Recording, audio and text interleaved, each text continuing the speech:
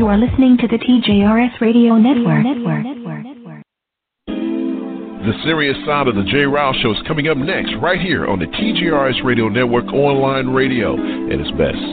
You are listening to the TJRS Radio Network.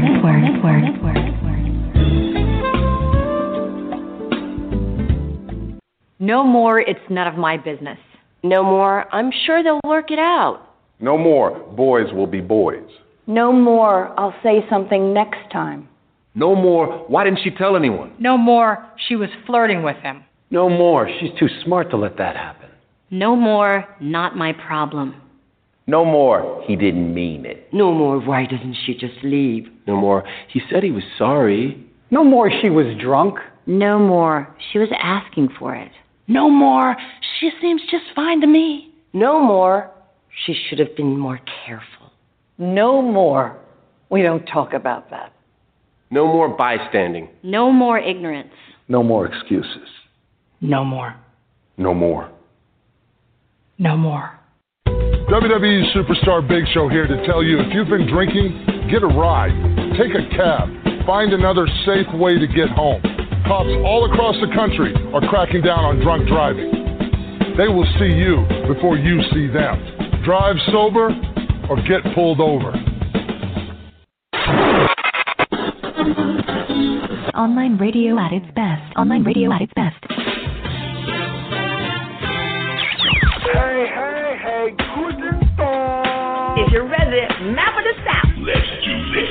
I'm telling you, I am first very honored that you would join us tonight. He has a very limited time spot, so we want to bring in Mr. Alan Farrell right away. Hey, how are you, Kathleen? You know what? I'm going to make you do what it do, baby. Man, what's crack-a-lackin', baby? What's crack-a-lackin'? It's time for the serious side of the jrilshow. Don't try to call me out, princess. You can take your love and true purpose and stick it. She's a bitch. You are listening to the TJRS Radio Network.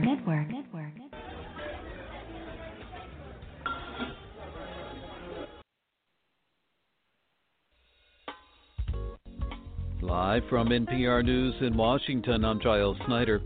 Fresh fighting is being reported today near the Libyan capital of Tripoli, the seat of the UN-backed government. The leader of the Libyan National Army pressing an offensive against Tripoli, the BBC's Sebastian Usher reports. On the fourth day of General Haftar's offensive, the US has evacuated a contingent of its forces from Tripoli with a fast amphibious craft.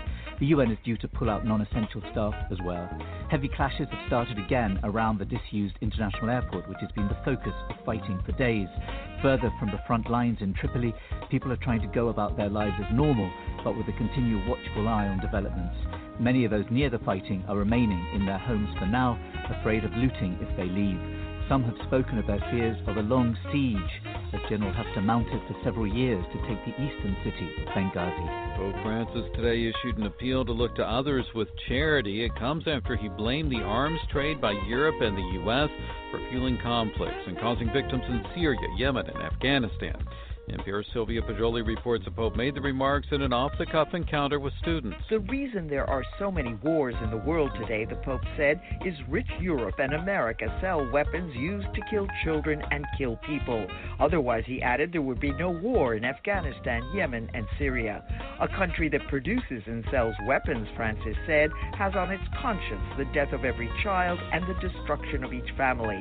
And he urged young people to speak out about these issues without fear. On the issue of migrants, the Pope disputed government's concerns over rising crime rates to keep asylum seekers out. In Italy, said, foreigners are not the source of most crime. The mafia was not invented by Nigerians. The mafia is ours. And he stressed that Europe was made by migrants, and migrants bring us wealth. Sylvia Poggioli, NPR News, Rome. President Trump is now back at the White House following a trip that included an appearance at this weekend's annual meeting of the Republican Jewish Coalition in Las Vegas. Another Democrat has joined the race for president. Kabir Bhatia, member station WKSU, reports that Ohio Congressman Tim Ryan has kicked off his campaign. Since 2003, Congressman Tim Ryan has represented Youngstown, where the rally took place, in a region that has struggled with job loss along with the rest of the Rust Belt. It's also an area that swung right to elect President Trump in 2016. In his speech, Ryan hit on that theme and said he wants the country to be less polarized. Things go up and things go down. But if we're not united, we are not going to be able to fix these structural problems that we have in the United States. In 2017, Trump held a rally in Youngstown and told the audience that jobs would be coming back to the region. Ryan has been critical of the president in the wake of GM's announcement last year that it would close its plant in nearby Lordstown. For NPR News, I'm Kabir Bhatia. And you're listening to NPR News.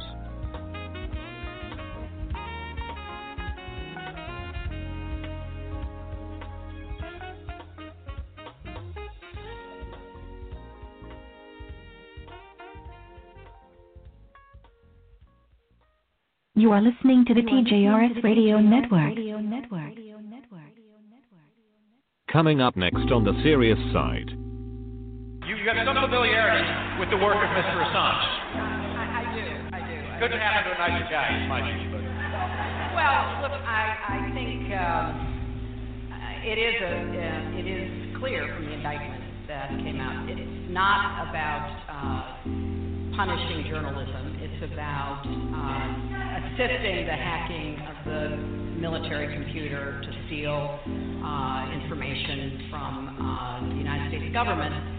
And look, I'll wait and see what happens with the charges and how it proceeds. But he skipped bail in the UK. Sweden had those charges, which have been dropped in the last several years. But the bottom line is he has to answer for what he has done, at least as it's been charged.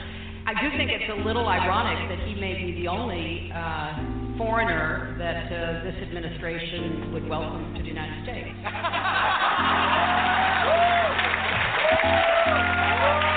Look, I'm a never forget guy. I'm of the opinion that we don't see the imagery of 9/11 often enough. It seems relegated to just once a year, usually on the anniversary. But this is not what I had in mind.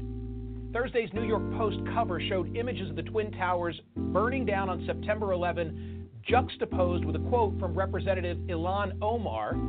The quote was from remarks she made at a March 23rd banquet hosted by the Council on American Islamic Relations, or CAIR. Her description of 9/11 as some people did something has now caused a firestorm. Well, Democrats are pushing for the president's tax returns. Where are yours? Because I know you've been saying for a few months now. Today is April 9th, right? Right. April 15th is tax due date, right?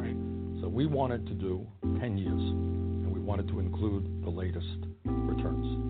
So today's the 9th, 15th coming, somewhere in between that you're going to have this. So you're like a college kid that does it right up to the deadline. That's kind of what we do. We don't have a whole bunch of accountants running around, so we do it.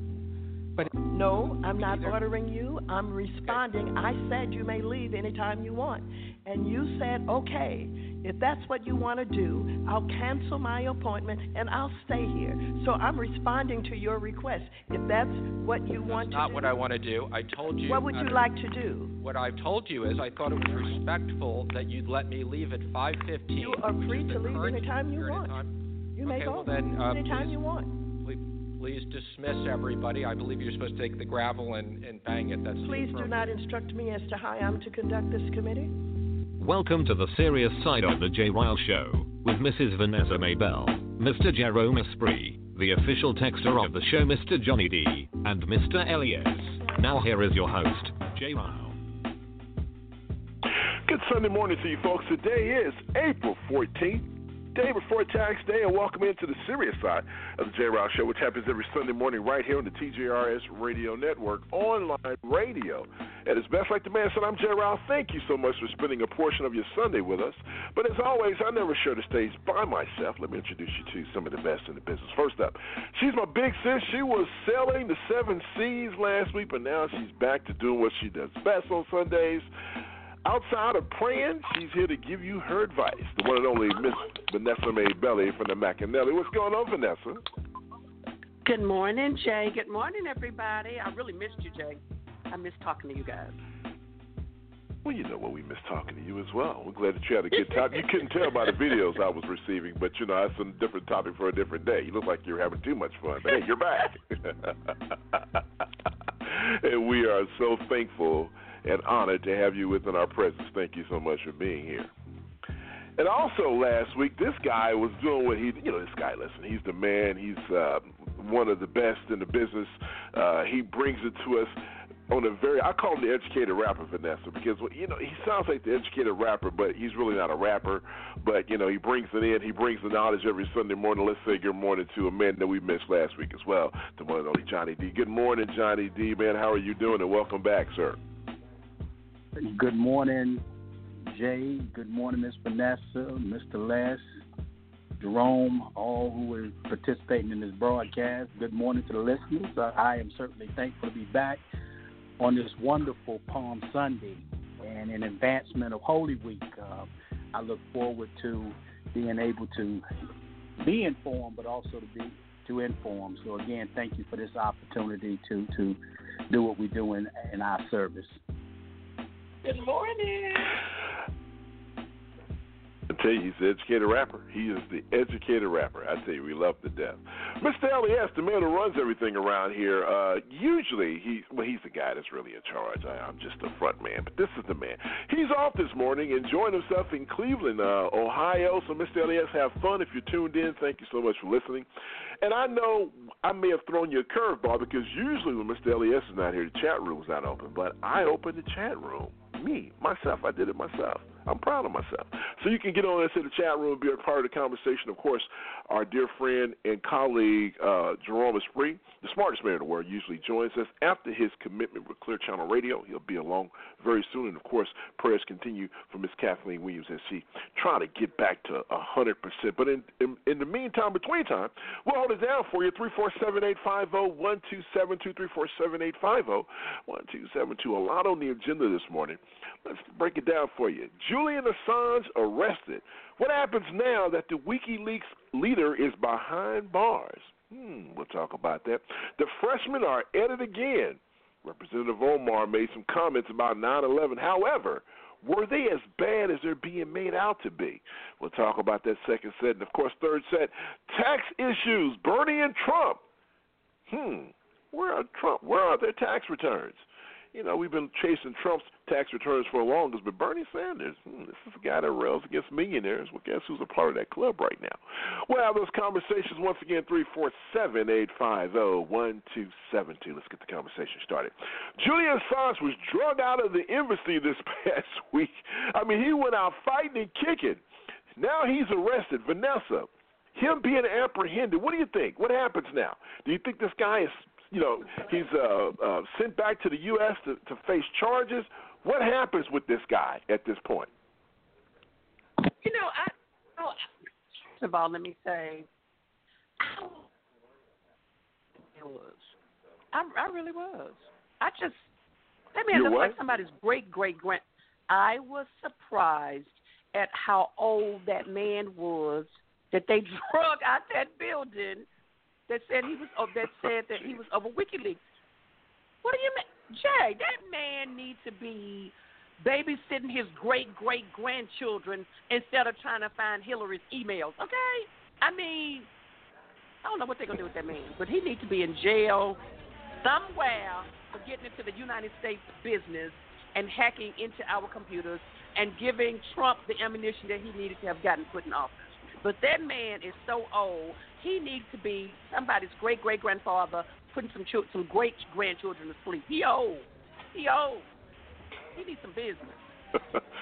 Okay, all right. Thank you, Vanessa, for that in-depth analysis of this guy, Julius. Jay, was he old? Johnny. No, Jay. Well, he's old, Vanessa. I mean, yeah, he was. You're right. That's that Southern twang that we love. That's true. That's exactly right. Johnny, let me swing around to you and this guy. This guy, first of all, here's the deal. Now, he was thrown out. Apparently what happened was the embassy officials got tired of him because he was just a bad house guest. Wasn't taking care of his cat. He was just running around yelling at the staff. He's been there for 7 years now that he's been arrested by British authorities. What happens, man? Do you think he's extradited back to the United States? What do you think is going to happen to this guy? Because Trump's in office. Remember, Trump kept saying, WikiLeaks, we love WikiLeaks, we love WikiLeaks, but all of a sudden, when they asked him this past week, I don't really know. I don't really I'm not really familiar with WikiLeaks. It's amazing how he just lies and acts as if we live in the 1980s where if you threw away a newspaper from last week, you may not know what's going on. We live in the internet phase, Donald Trump.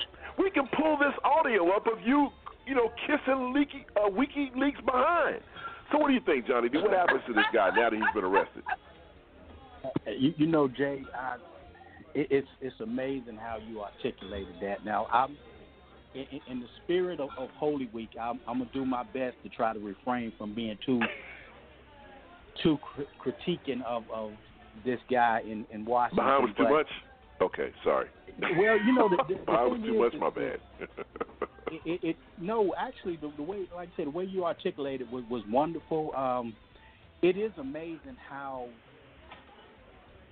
Donald Trump just doesn't value the intelligence of the American people, because for him to run a campaign boasting and bragging about WikiLeaks, and then all of a sudden when Julian Assange gets arrested, well, basically kicked out of the embassy in London by virtue of course, the Ecuadorian president, which I think a lot of what you'll see is, as this moves forward, is the sentiments that United States have basically depicted on all of the brown countries and nations throughout the world. I read an article where the Ecuadorian president was basically indicating that they were not going to be bullied. So it's going to be interesting to see which force may have been pushing to keep Assange there. But the reality of it is that it's that time, and you think about not only his involvement in leaking documents and hacking into, emails of Hillary Clinton. This guy actually was hacking into emails of the United States government and the U.S. military. So what he has done is far greater in damage than what we will ever know. So I think that nearly 7 years in hiatus has certainly come to an end. Who motivated it, I'm not sure. I do understand a couple of months ago I had read where he had done something in the Vatican, and that could have driven it as well, so the Pope could somewhat be behind this, or it could be a numerous amount of individuals. But the guy is probably going to be prosecuted. I think he will be brought back to America, seeing that the interest is there now. Certainly the Trump regime will probably do their best to avoid that. But by the time that Assange is brought back and, trials and everything take place, I think America will be blessed and Trump will no longer be in office and that entire regime will be gone. So I think the damage will be diminished somewhat over a period of time because, as you know, the longer they drag out the justice system, the less of an impact it has on those individuals who try to keep it going and keep it hot in the media. I mean, just like yourself in this particular broadcast right here. So it'll be interesting to see how it plays out. I don't think it was particularly because of, being in London and he was, as you said, just a bad house guest. It's certainly more to that. The international laws, the articles that I read continuously talked about, him violating international laws and just not being in compliance with the asylum that Ecuador had allowed him to be under for nearly the 7 years. So his time is up. His autonomy pass was revoked, and we'll see how this thing plays out. Let me ask you a question, because we had a debate on this show when it went down, when President Obama pardoned Chelsea Manning, Vanessa. I don't know how I feel about. How do you feel about that? Do you think President Obama made the right call with that? Because this guy was a part of it as well. He was selling secrets and all this other nonsense. I mean, this female, he had a sex change. What do you think? You think he made a mistake when he let that person, when he pardoned that individual for her crimes? I thought it was interesting, but I can't say mistake because things were said that we as the American people don't know about that made Obama do that. I respect Obama's decisions as to most of the things that he did. So I'm not going to say I think that was a mistake because I respect him and I just know that it might have been something that was said that we don't know about. Now, if Trump did something like that, since I have no respect for him, I probably would have to start getting on Google and looking up some stuff and digging it up to see why he did what he did. But no, I'm not going to say I think it was a mistake. But why would you do that? I'm just going to say I think it was curious. I'm just curious as to why. But you know, let me push you on that a little bit because that's what people accuse us of on this show. And when they listen to the show, you said something that that kind of illustrates the point. The fact is, if President Obama does something that's questionable, you said, okay, I'm going to assume, I'm going to give him the benefit of the doubt, and I'm going to walk and follow his lead. But if Trump does it, then I'm going to do some research. I mean, shouldn't we be doing research regardless of who the leader is? I mean, if it's a controversial decision or something that we're looking at, no, I'm just saying, let me finish this and I'll give it to you. If it's something that we're looking at with a raised eyebrow, should we not say, hey, let's, because it's President Obama, I mean, there's a lot of African Americans who were upset with him during his presidency. So, I mean, shouldn't we be saying, well, let's take a look at it regardless of who it is in the White House? Yes, we should. But I can't think of anything that Obama did that made me say he did it. Up. But wait. And I'm going to give you an example of something he did that I didn't like. So let me say, I didn't see anything that President Barack Obama did that made me think he was out to take care of himself and his family. I didn't see any of that. Where Trump, everything I'm seeing is to benefit him and his family or his son-in-law. There was some things that Barack Obama did that I did not like. One of them was when he took $1 trillion over there in an airplane in a suitcase and handed it over to those people overseas because he felt like they were owed that money. I don't care what the reason was, the United States is so far in debt, I don't feel that was right for him to have done that. So he did that. I didn't like it. You're talking about the Iranian situation? Yeah, we took all that money over there. We don't have $1 trillion to be given to them people. So I didn't like that. I thought that was terrible. I'll say, there were some things that he did that I didn't like, and my friends would get mad at me for saying it. But I never saw anything that he did that made me question him morally. Nothing. Because everything Trump does, I'm questioning him morally. So listen, that's fair enough. I'm not question what he did about releasing somebody, but I'm just not. I don't know what his reason was. It might have been something that we don't even know about. I'm not going to question him on it. I'm just going to look at it and say, that was interesting that he did that. Okay, all right, fair enough. What about you, Johnny D? Same thing for you. When we look at Assange and this whole thing, in Chelsea Manning, first of all, the question, what about President Obama, pardoning Chelsea Manning? And, then the second part of the question, which is, if we think that there's some questionable, shouldn't we, regardless of who the president is, shouldn't we, do our researches to make sure that, we're well informed before we, develop an opinion either way? I will agree. Again, I wasn't in favor of Private Manning getting pardoned. I don't think that the information or intel that was provided was of significant value. I think it was more political and politics in that pardon, and I certainly don't agree with it. Again, there was a lot of things that President Obama did right, his symbolism of being an upright, upstanding person. I've never questioned that, but some of his policies and some of the things that he did, I certainly, have a right to see it as contrary to what my beliefs are. And in that case there, I certainly thought that the pardon was far too gracious for the information that could have been provided by a pretty low-level person at that particular time in the rank structure, not I don't want anybody to think that I'm talking about person as far as their humanity. I'm talking about in a rank structure.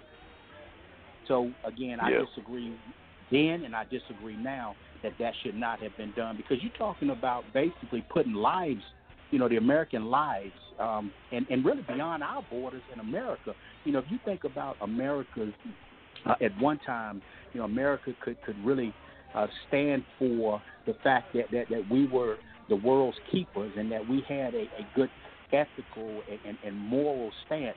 Now that's diminishing every day, but at that particular time, America was still seen as really the pinnacle of ethics and morale. So, if you think how this individual could have jeopardized, operatives' lives, our current U.S. military, our nation's borders, as well as our allies, then no, there is no pardon for that. There's no pardon for that. So I disagree. Yeah, and I felt some type of way about that as well. And he said, hey, this person, he felt that, that the sentence was too harsh, and he had paid his dues, and like you were saying, maybe it's because the amount or the type of intelligence that was released really didn't amount to anything. But it's just a practice. I guess you have to set an example. The intent was there, so I don't know. It just seems to me that I wasn't a fan of that, to be honest with you. 347-850-1272, 347-850-1272. So once again, I'm just trying to figure out exactly what happens. What happens here now that he's in custody? They're saying he could be put to death, Vanessa. I mean, these guys, they're so brave when they're behind, when they have protection. It's like these keyboard heroes, every now and then you get online and you get in the back and forth with somebody, and they talking all this yin-yang because they know dang on well the chances of them running into you is next to none. So they're really bad. They're really talking all the crap in the world, and so at the end of the day, the bottom line is that they know that the chances of them having to deal with this are, put the hands up, so to speak, it's slim to none. So he was talking bad when he was under the protection of the embassy, but now you saw the way he was fighting to come out of there. He said, man, once I'm outside of this shell, it's over. It's curtains. Because now they can get him. And this guy can be put to death for treason. I mean, think about what he has been doing. Some people say that, this is journalism, what he was doing. Well, let me ask you this, Johnny, since you jumped in here real quick. Journalism. Do you think people are saying, this is journalism, this guy is a journalist, and if you're going to do this, this is an assault on the free press? Now, this is coming out of some of the Republicans' mouth, which is interesting. But go ahead, Johnny. And then, Vanessa, I want you to finish up. I disagree. I mean, your right to your liberties and freedoms should not endanger or impose on my rights as a person as well. So this guy put lives in danger. I mean, it goes beyond, the politics of Hillary Clinton's emails and leaking that information right there. Again, you're talking about American citizens, in the conus of the United States and abroad. He put people's lives in danger. That's treason. And, of course, we all understand what is the punishment for treason. So if that is his fate, then he's certainly duly engaged in it. And you would have thought that once he went into asylum that he would have stopped his shenanigans. But as you stated, Jay, he got even more emboldened thinking that he would be able to hide behind those walls. And I forget the guy that's currently in Russia. But exactly. But the same thing I hope the same fate is served to that gentleman that Russia is currently hiding out. I can't think of his name right off the top of my head. But, Snowden. These guys right here. Snowden. Right. Snowden. Exactly. So he to me, he's no different.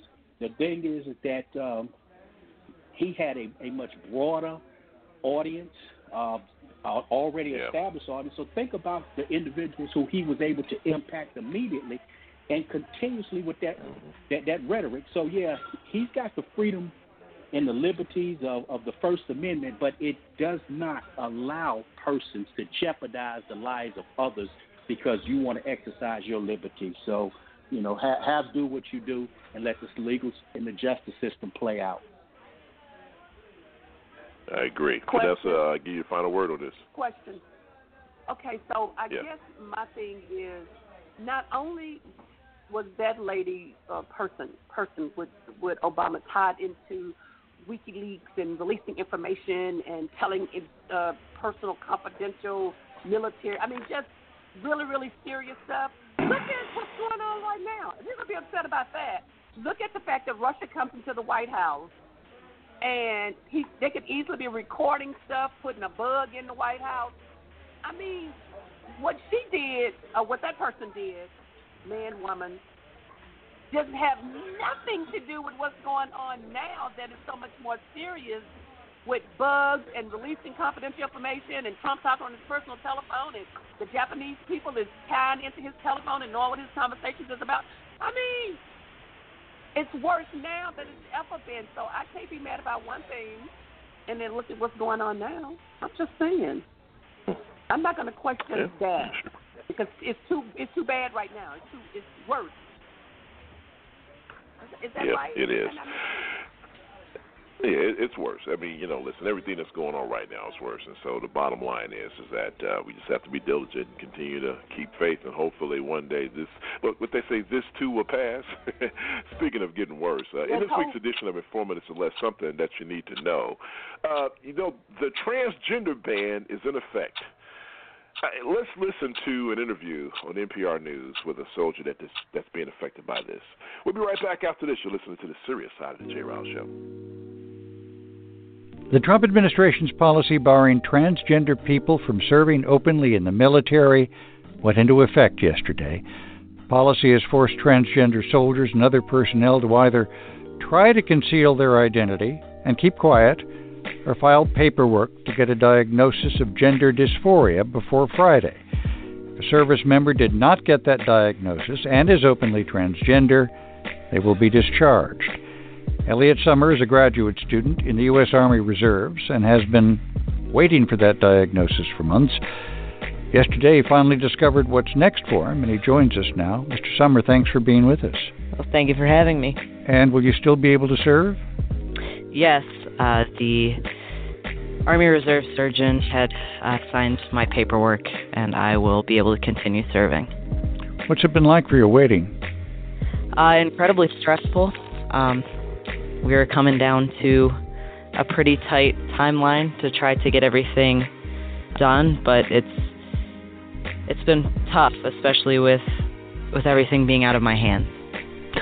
When you say getting everything done, help us understand what that entails.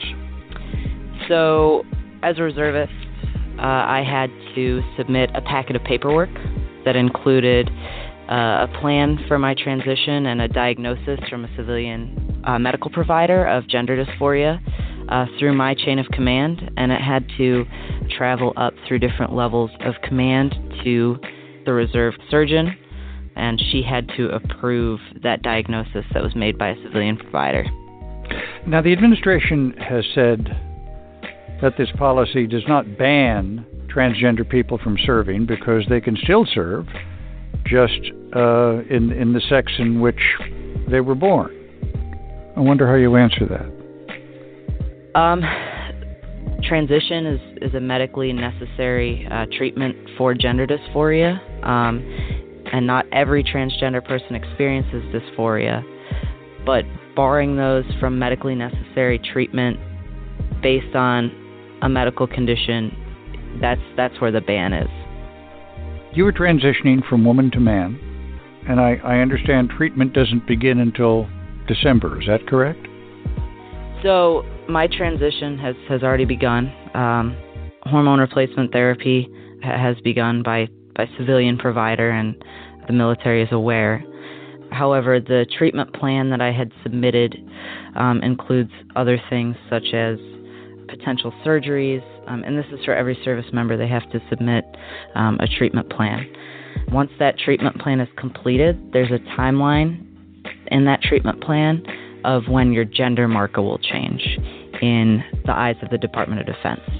So the plan that I had submitted would result in a gender marker change of female to male in December of this year. Forgive me for not knowing, but how will you mark it? How will you present yourself differently?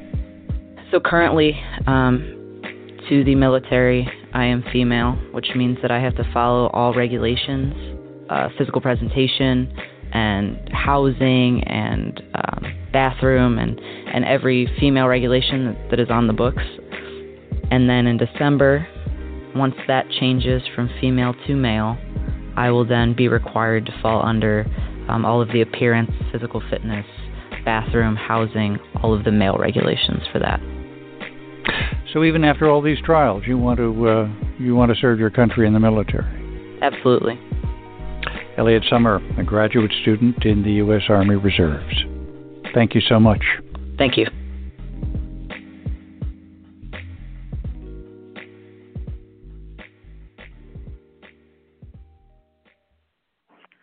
You are listening to the TJRS Radio Network. Look, I'm a never-forget guy. I'm of the opinion that we don't see the imagery of 9/11 often enough. It seems relegated to just once a year, usually on the anniversary. But this is not what I had in mind. Thursday's New York Post cover showed images of the Twin Towers burning down on September 11, juxtaposed with a quote from Representative Ilhan Omar. The quote was from remarks she made at a March 23rd banquet hosted by the Council on American Islamic Relations, or CARE.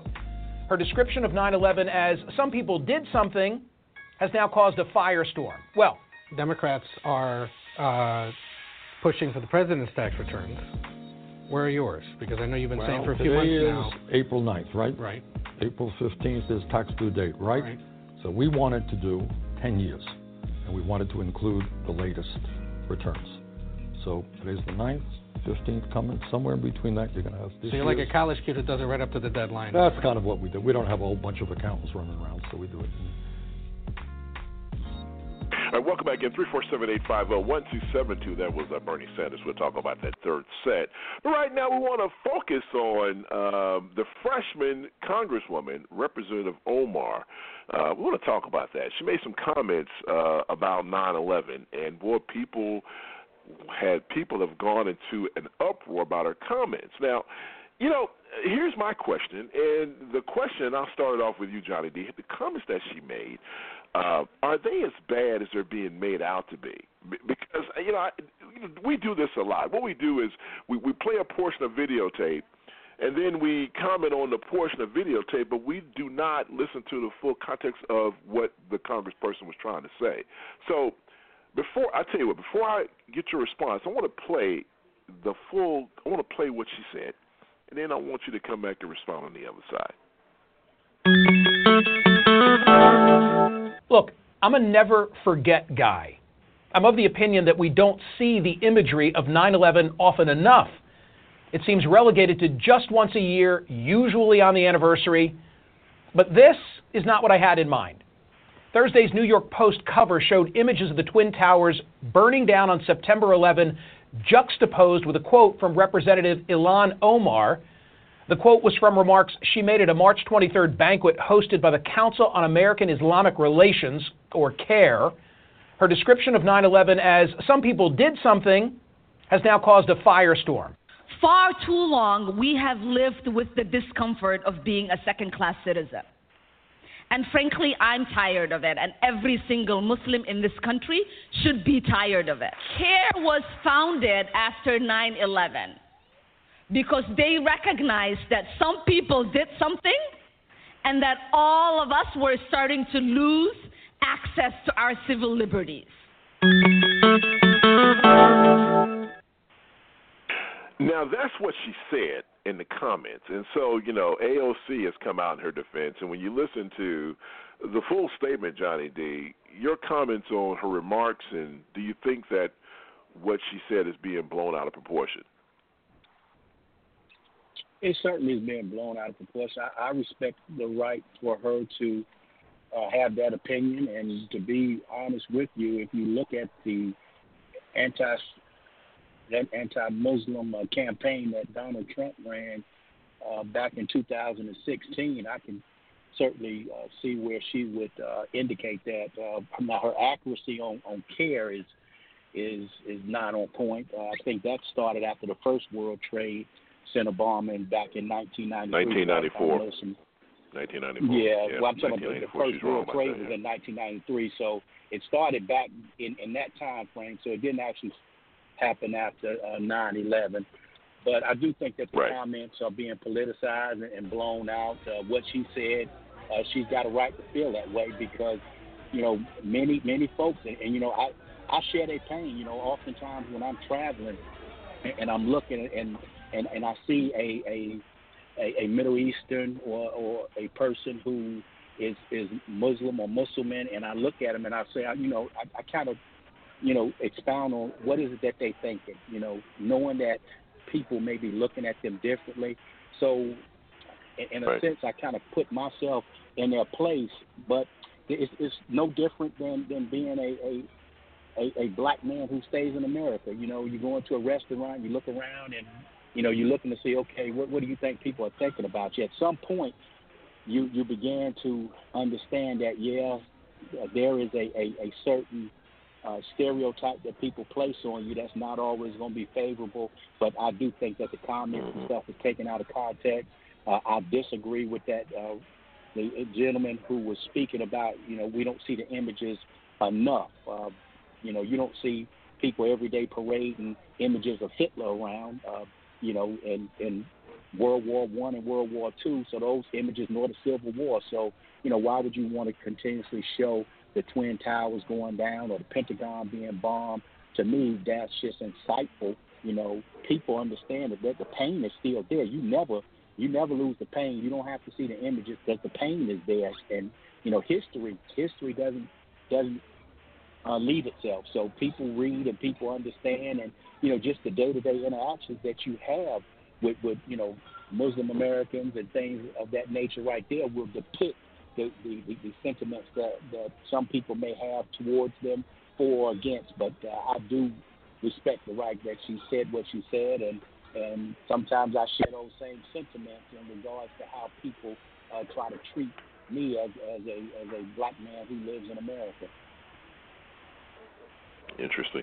Vanessa, same question for you. I think, first of all, CARE was founded in 1994, and so the congresswoman's representatives came back and said what she meant by that statement was she misspoke. She was saying that all of a sudden, I guess the enrollment, or they stepped up their efforts.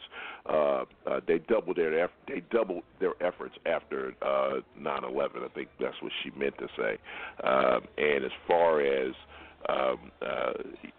what Michael Miscommerce was saying, and that was the guy that was making the comments prior to her soundbite. He was just saying, I think what he was saying was he just wished we had celebrated more. 9/11, and I remember 9/11 because I remember exactly what I was doing when 9/11 took place, and it's like, to me, it's now every once a year. It's a once a year commemoration, and I should say remembrance, I guess, of what happened, and it's like, well, now it's just another day, and I think that's where he may be going with that comment. I'm not sure. But Vanessa, what say you, your thoughts on the Congresswoman's comments, and do you think they were taken out of proportion?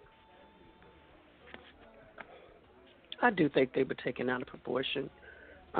Jay, I think that she feels the same way we feel as African Americans, that sometimes we're in areas and places, and black and people of different nationalities hold their purses because there's a black man that's 6'5" or whatever it is, and he's a big man, and they're afraid, so they want to hold their purses when they walk by. I believe that because Muslims or were people on September 11th was in this 9/11 event are placed in a bad atmosphere, Jay, because I've seen them, without saying exactly what all I do, but I've seen them come on the airplane. I've seen them at work where they don't want to stand next to them. At first, it has gotten a lot better.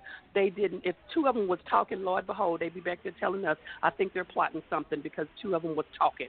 So it was really, really bad. And I won't forget it because September 11th is my wedding anniversary. So I know exactly what I was doing. And I know how they closed and shut the airports down and put all the planes on the ground, and people were stranded for weeks, like a week and a half, with no clothes with them because they took everybody out of the air. I mean, it's very, very clear to me what happened because of me being in the airline industry. I just will never forget it. And I have seen the aftermath of how they are treated since that event, especially right after. They didn't want to sit next to him. God forbid they came on the plane with a turban or something on their head. Lord Jesus, people were trying to change their flights. I'm serious. So she's saying to me, she was saying, I might be wrong, I don't know. To me, she was saying that everybody is not like that everybody's getting blamed for it, even though everybody didn't do it in that nationality. That's the way I took away with that. So, I don't know. That's just what I took away from it. But she's right. It's just like everybody black ain't bad. Everybody I mean, that's my takeaway, Jay, is that, yes, they are treating them wrong. All right. Let's bring in the smartest man in the world, the one and only Mr. Jerome Esprit from EspritRadio.net, and the guy who brings us on a weekly basis, on the need-to-know basis. What's going on, Jerome? How you doing? Hi, Jerome. Hey, Vanessa. I'm good, man. How you doing? Just another day in paradise, no palm trees. What say you in regards to this? What do you think about her comments? Are we taking them out of? Are they being taken out of proportion? I mean, what's going on here, man? Talk to us. Yeah, all of that stuff is being taken out of context, and I think that we need to be careful about letting people determine what's in our news cycle, right? So you can alter like a clip and then make a whole week of news stories out of something that you are actually giving the impression of. White folks are scared. If they just admit that, then we really need to not deal with these things as they panic, because what they're saying is we need not forget something that gives us a bias, right? Because their impression is that 9/11 was Muslim people not liking them. But they seem to conveniently forget that when Trump starts hanging out with Saudi Arabia and is trying to slip them nuclear weapons on the back end, right? Fox News forgets all about that. They don't remember 9/11. Oh, you better preach. They don't remember 9/11 when that happened. You sitting around with the Saudi prince and his, father, and they kill a reporter, and it's like, oh, we don't remember 9/11, but she says one thing, and it's like, we need to all remember 9/11. It's like, what the hell is wrong? Like, it's hilarious. We need to stop taking them so damn serious when they cannot figure out what it is that they want to focus on. And what it is, they want to focus on hate. They need to create somebody who's a boogeyman or a monster. So they pick the black Muslim woman. And anything that she says, they get to scrutinize. And then Democrats, Nancy Pelosi, them fools are running around here scared like they can't come defend her. It is our responsibility to have the wag the tail situation in us. We don't need them telling us what we need to be concerned about in this community. You got a president who is damn near at 10,000 lies documented. And I remember everyone was like, well, Barack Obama said you can keep your health insurance. And he lied. He didn't lie. That's your company that changed your health insurance when the affordable health care started. But you want to blame that black man for something that he did not do. But in this situation, he said grab them by the crotch, and you don't still hold him responsible for stuff he actually did. We still having debates on, hey, what did Mueller report find? We know that he tried to get the Trump Tower Moscow deal, but we get to debate something that is speculative when we actually know facts on the other side, and we won't even debate that. Well, let's see what the report says. It just said it wasn't criminal, so he must be okay, and the Democrats need to move on. They keep wagging us, right? They keep telling us what it is that the story is and letting the obvious sit out there right in front of us. And I think the one thing that we all need to learn about this and all of these situations is that the media is not giving you, and I'm not talking about in the Republican way. I am talking about, a Fox News kind of way. That the way white supremacy works, for those who don't know, is creating narratives and creating situations that make certain people victims while vilifying other folks. That's white supremacy. So look at why we are talking about this black Muslim woman about something she did not say, that people are taking out of context. And they, you know, Steve King can go say any racist, crazy thing that he wants to, and they spend about 2 seconds on that.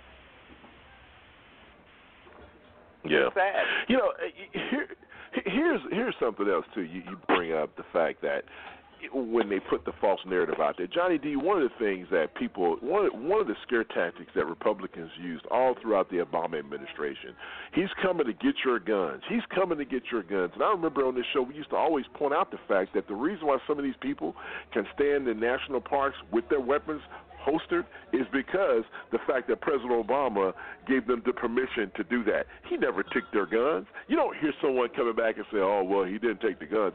They use these things as fear-mongering, and these people fall for it hook, line, and sinker. It's the oldest trick in the world. What I can't understand, and this is going to sound silly, but I still can't understand how fish fall for the freaking worm on the hook thing. Some other fish should have went and told them, look, man, that is a disguise.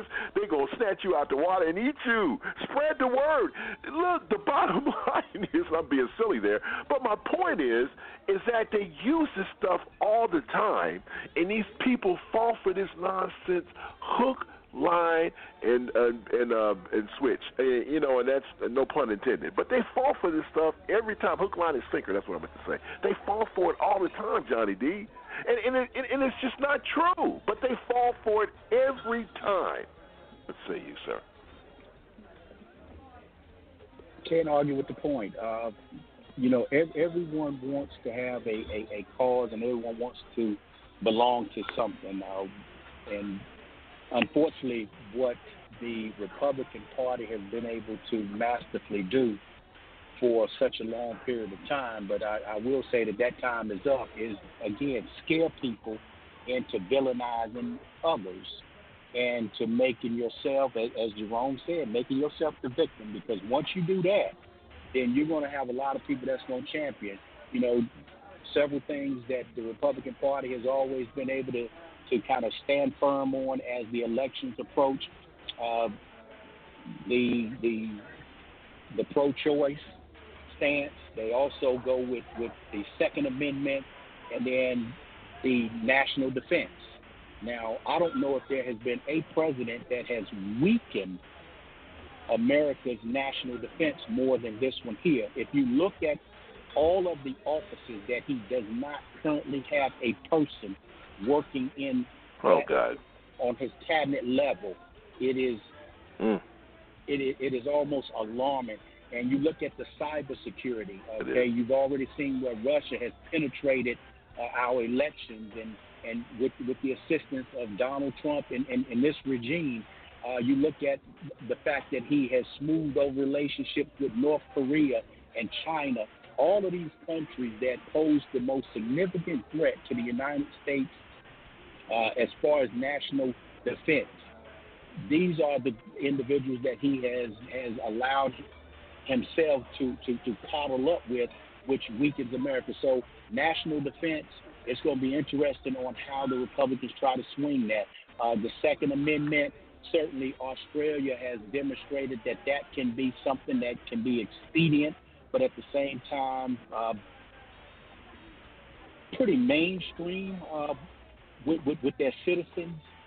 I don't know how America attacks gun reform, gun laws, but I do know that we need to do something about the current system that we have. But yeah, it is that intimidation, it's that fear that people have to be the victim.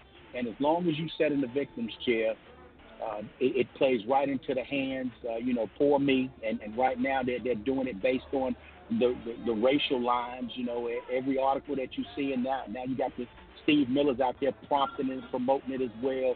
You know, it's like, the poor white Caucasian male, as if they the victims now. So it's similar to gun laws and everything else, but it is the victim and its opposition. And whenever you have that, people are going to choose sides. They're going to be less informed, because you look at how Donald Trump and his entire team utilizes the media and villainizes the media from a negative. So even people who halfway keep up with news sources have to look at the news and say, okay, well, I wonder if that's true, when you get this guy who gets up there and some of his cronies who say, well, that's not true, or distort the facts, or just flat out lie. So you got people confused, and I think in the confusion, either people either stay at home and they don't opt to vote, or they take the most means and they identify with either their gender or their race or their religion or whomever. You know, I remember the comment where, you know, they literally raked President Obama over the coals when he talked about, you know, when people are scared, they grab their Bibles and their weapons, you know.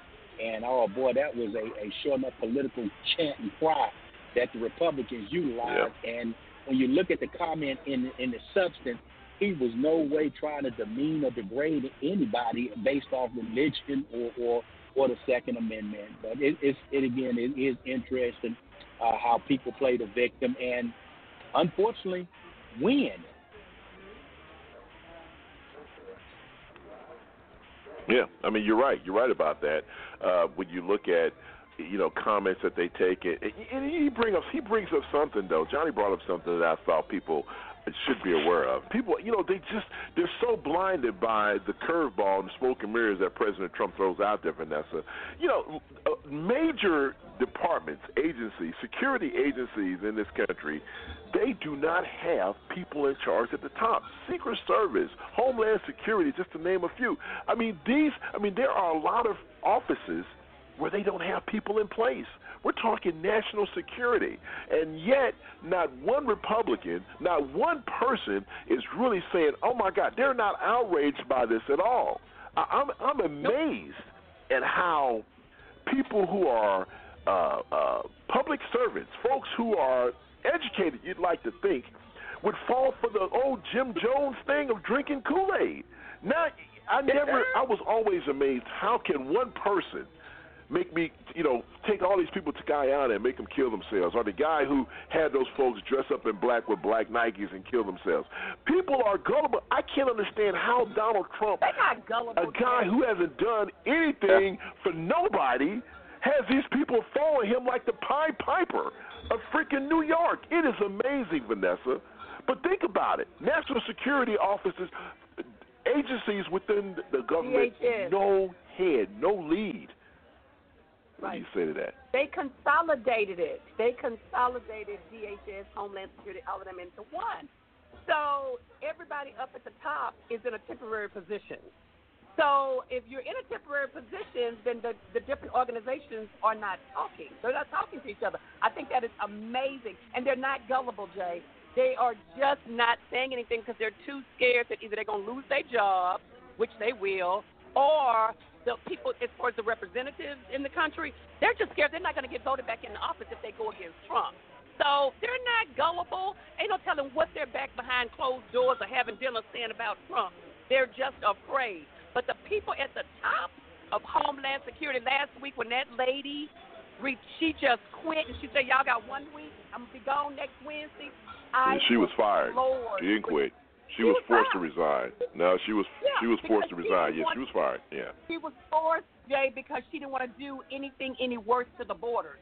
And he was like, I want this done at the borders, and I want it done right now, and she wouldn't do it. And I think her second in charge, didn't that person resign as well? I mean, didn't that person resign? Let go too. Yeah. But didn't the other person resign, Jerome? That person's gone too. Yeah. Yeah, they forced her to resign too. What happened in that? Yeah, what happened in that situation is that once you were right. I know Jay said that she was fired, but she technically was forced to resign because she didn't want to break the law to get her butt sent to jail. Right. So the idea was for those short-sighted white supremacists that are on the White House side, what they believe is this: is that hey, if we get rid of her, you could just put somebody in there temporary, right? So they got her to resign, but they didn't think through, and they didn't figure the next person up. They have a secession order in Homeland Security. So the woman who was next in line, they forced her to resign too because they can't put in who they want in those positions. See, they're breaking government. to how it's supposed to work. And so if you put enough... finish answering, like he said, that they're breaking government. He's trying to put everybody in these major high-up positions that are in temporary positions. He wants them in those spots, like the IRS. He wants to put somebody in the IRS spot so he can stop them. Well, yeah, because they don't have to go through confirmation. I mean, she's not done. Right. They don't have to go. That's how you. They don't. No, they don't have to go there for a temporary position, Jay. They don't have to go through confirmation for a temporary position. No, I know that. My point was that he's. No, I was saying my point was the fact that they don't, he don't have to worry. He can just put in there who he wants to put in there. He don't have to worry about anything. He can get people in there who believes exactly what he believes in and don't have to worry about going through that process. Well, but Jerome disagrees with that, it sounds like. Well, here's the problem with that, though. You're going to run out of people, right? And so the only people who you can replace in those spots that are being opened up is people who are already confirmed. So where's he gonna move? What's the guy's name from HUD? He's gonna move him over to Homeland Security because you have to already be Senate confirmed to actually run one of those departments anyway. So temporarily, who? Carlson HUD. The black guy, Carlson. What's his name? Carson. Yeah, Carson. He's still there. Carson. Isn't he HUD? Yeah, he's at HUD. So just like Mulvaney is running his chief of staff, but he actually runs another department, so he's temporarily his chief of staff. So you can do this but so much, but then that means you'll have one person running multiple departments because you can't fill them. You can't fill them, but you can move a Senate-confirmed person over to another position without confirming them. But, again, the problem is that he's running out of people. That's why there's so many spots filled. And the career people actually run them on a day-to-day basis. So it's interesting what's going to fall out. It's like looking at the Mueller report. The one thing that Barr actually let people know by mistake was when he goes to Congress and he says, you're redacting all this information, I think it was a Republican that asked him, what can somebody do to get the report? And he says nothing because they have to get it from me or they can get it from Mueller, but that'll be unfortunate. So you know what's going to happen now, right? Congress is going to subpoena Mueller and pull that whole doggone thing. You don't have to get it from the Attorney General. They can get it from Mueller. Yeah, I hope so. I hope that they do this. I mean, this is just what's going on here. It's just, I mean, for people to think that this is okay makes you really question, what their intent is, and I don't know. I'm at a point, man, where this is amazing, everything that's going on. All right, coming up next, we're going to talk about tax returns and say good morning to the crew and say good morning to you. You're listening to the Serious Side. We'll be right back after this. The Serious Side continues after a short break.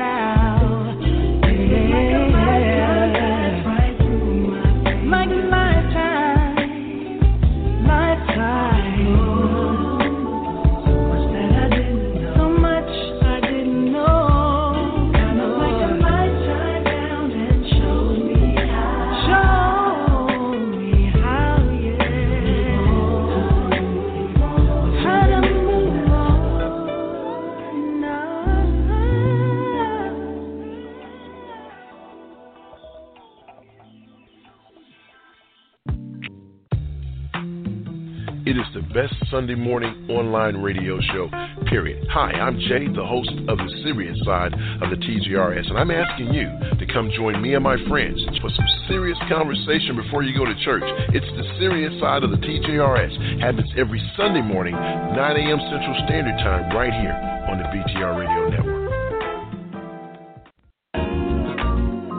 What would you like to do? What I've told you is I thought it was respectful that you'd let me leave at 5:15. You are free to leave anytime you want. You may go well then, anytime you want.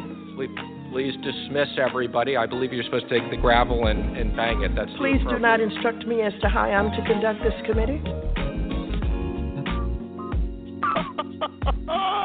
I love it. Welcome back in. 347-850-1272. 347-850-1272. Listen to the Serious Side of the J-Rob Show, which happens every Sunday morning right here on the TJRS Radio Network online radio at its best. Let me introduce you to the players in the house and say good morning to Vanessa Maybelli from the McAnally. Good morning, Vanessa. Good morning, everybody. Happy Sunday. Happy Sunday, absolutely. To my man, the educator rapper himself, the one and only Johnny D. Good morning, Johnny. How are you, sir? Good morning. Doing well and certainly blessed. Good morning to the smartest man in the world, Mr. Jerome Spree from SpreeRadio.net. What's going on, Jerome? Hey, not much. Good morning. What's happening to you? Good morning, Mr. Elias, and good morning to Momo BZ in the Heezy in the house. Let me say good morning to some folks in the chat room because I did open it up all by myself this morning. Say good morning to Easy. What's happening, Easy? Volvo Bright. Mr. Elias is not here to fight with you, big guy. I understand.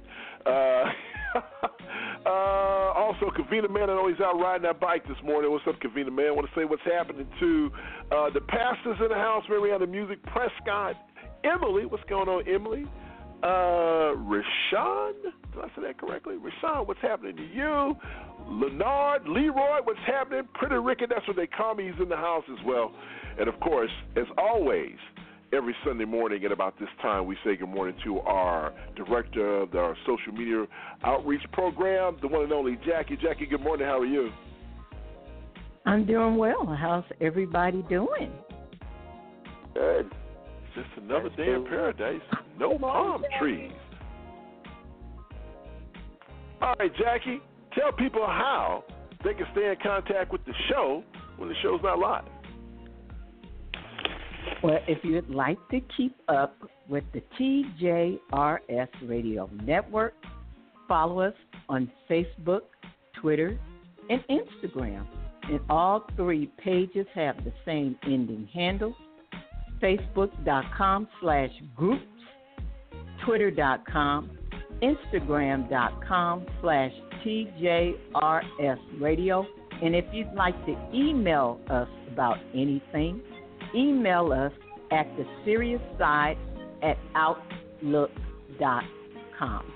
Keep up with us. Keep up with us in the TJRS Radio Network.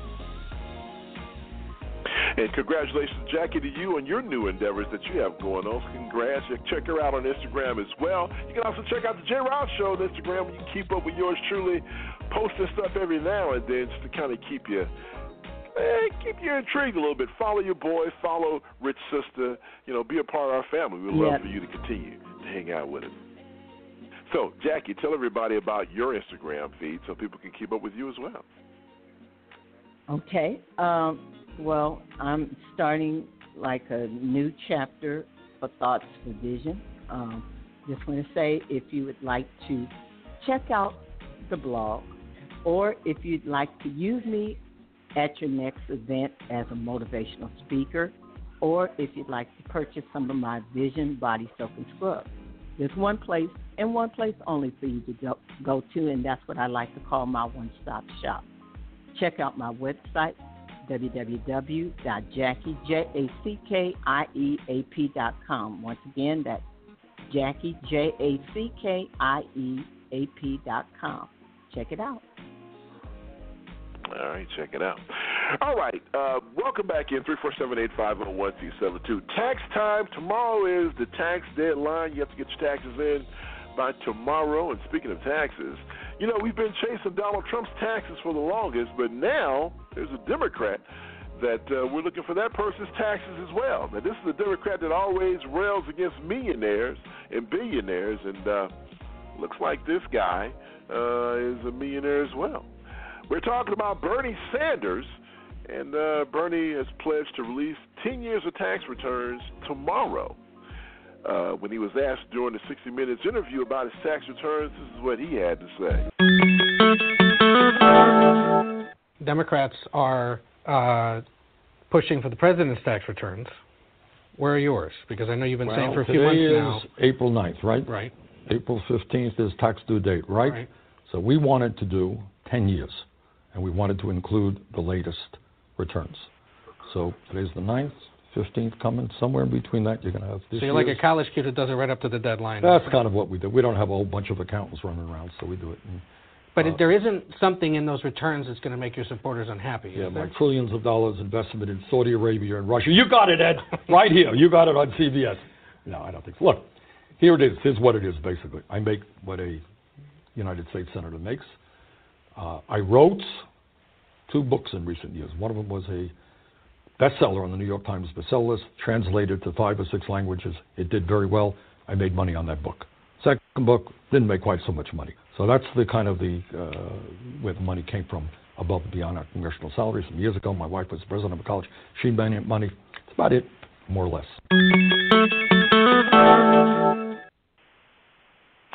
Sounds like Vanessa and Bernie was trying to downplay what he makes in taxes. That's I make a little money, it's no big rip, bottom line, my wife was the president of the university, bottom line, In other words, Bernie Sanders is a millionaire. So now, how does this change his approach moving forward? Because, we had clips ready to play of Bernie Sanders just going on and on and on and on about millionaires. And now he's a millionaire. So does this change his approach any, Vanessa, when it comes to his message? And you have to feel the burn. I mean, that was one of his lead things. Hey, God dang it, if you are a freaking millionaire, we're coming after you. Now, guess what? He's won. How does this change his approach and his campaign? His campaign slogan and the things that he's going to do as far as trying to get voters to vote for him. Well, write a book. Write a book. Okay, he's wrote Bernie 2. Sanders says one did well, one Bernie didn't. Sanders says if you write a book, you'll become a million and sell it. You'll become a millionaire too. A best-selling book. So how does this? I guess the question is, and let me ask you, Johnny. I mean, how can he continue with this railing against millionaires now that he is one? Well, I mean, Trump rails against stuff, and he's the same. So it comes out of one mouth, and you do something else. I mean, what about you, Johnny? Your response? Hypocrite. Jay, I look at it. Hypocrite. I tell you what, now Miss Vanessa, you about to make me double over in laughter, but politics is an interesting game, because what generally happens is you got these affluent people who get into politics for the connections. It's clearly not the salaries. It's the connections in order to be able to make additional revenue and really to go from being rich to wealthy. And Bernie Sanders is one who has capitalized off it. But what's missing is this here. Because America is so convinced that your socioeconomic status dictates your worth and value, we forget that the politicians work for us. We elect them in, but yet because they have this name appeal and they have these salaries and this influence, then that just simply makes us bow down to them and serve them. And they're actually supposed to be serving us. So Bernie Sanders has taken his newfound fame 4 years ago, and he's profited off of it. He's doing nothing more than what others have.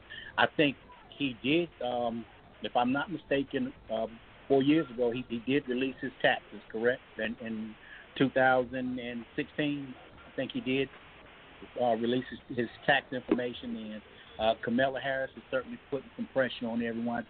I believe she just released 15 years of her tax returns, and everybody else seems to be coming out. So you won't see Donald Trump's. Now Bernie Sanders, I think, will just by the simple fact of the pressure of the rest of the Democratic Party, that he will eventually succumb and bring his out, because he will have no leverage or nowhere to stand as the Democrats, particularly with this Representative Richard Neal, as they continuously push towards this April 23rd deadline for Donald Trump to release his taxes. Yeah, sorry about that. All right, well, good. Yeah, I mean, you're right about that. So Jerome, now everybody's talking about. I'm sorry, were you finished, Johnny? Yeah. Okay. So everybody's talking about Bernie Sanders' tax returns, but here's the deal. Now, so the Oversight Committee in Congress is asking for the president's tax returns, and according to law, they are entitled to this information. But now we have the finance secretary coming in and saying, "Oh, wait a minute, we're not going to give it up." But the bottom line is, this law also talks about that. Look, if you try to hinder a committee, this particular committee, from doing their duty, you can actually go to jail. So this guy, Nick, Jerome, it's amazing how, once again, these guys circle and, they put the wagons around Donald Trump, but at the end of the day, they're putting themselves in peril. I mean, they're putting themselves in jeopardy, because the bottom line is the law is the law.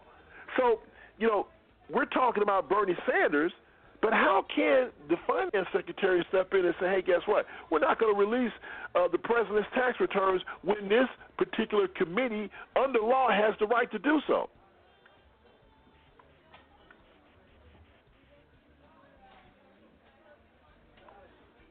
Jerome. Oh, yeah, I'm sorry. I'm looking forward to them not complying. I don't know about the rest of y'all, but I'm going to watch one of them go to jail, and it's going to be hilarious to me.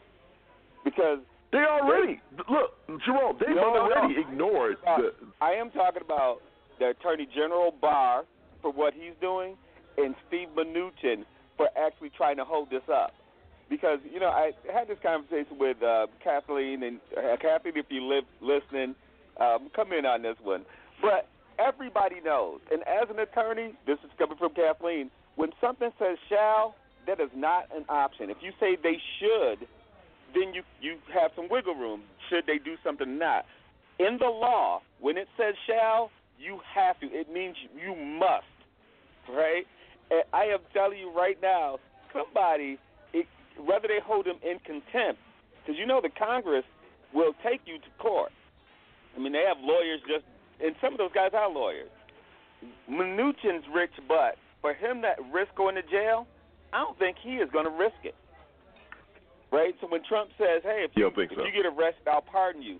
Yeah, you could pardon me, but I ain't spending 2 years in jail for you to pardon me. Like that ain't, I'm not spending a night in jail waiting for you to pardon me. So you can say what you want. Rich people ain't going to jail like that easy. But you know what I mean? Like you can parse that all you want to. And as far as Bernie Sanders is concerned, I want to tell you this, because just to go on the record, I don't believe in having people show their tax returns to run for any office. I don't believe in that. I believe for president, in that case, they should show their tax returns. But it shouldn't say that they shall show their tax returns. And here's why. Because we make certain judgments on people based upon money. It is sick. It is how we get ourselves in messes like this, right? People believe Trump because they're like, he's rich. That fool ain't rich, right? I mean, he has money. He has resources. He has leverage. But we get ourselves in, just bound up because we think people have money. That's why people buy nice cars and shiny watches and stuff, because you're like, oh, he must be successful because he looks rich. We need to get out of that mindset. And the founding fathers of this country, I don't like to quote them much, but I'll tell you this. They were really smart and making sure that you can run for office no matter what your social economic status is, because they didn't want rich people dictating what other people do. So if we put it in law that you have to show your taxes, that will disqualify 90% of the people from ever running for office. We should never do that. This is stupid. They should see this from a mile away. It impedes on your freedom. Like, you can be a judge without being a lawyer. Most people don't know that. And it's because of how the court system works, right? They're elected positions. So I'll stop there unless you want to know how that works. But well, 347-850-12. You brought up Mnuchin's name, and I want to play the exchange between him and Maxine Waters. It's classic radio. I want to hear it. Let's listen to what's up on the other side. I want you to know that no other secretary has ever told us the day before that they were going to limit their time in the way that you're doing. So if you want to use them as examples, you have acted differently than they have acted, and as I have said, if you wish to leave, you may.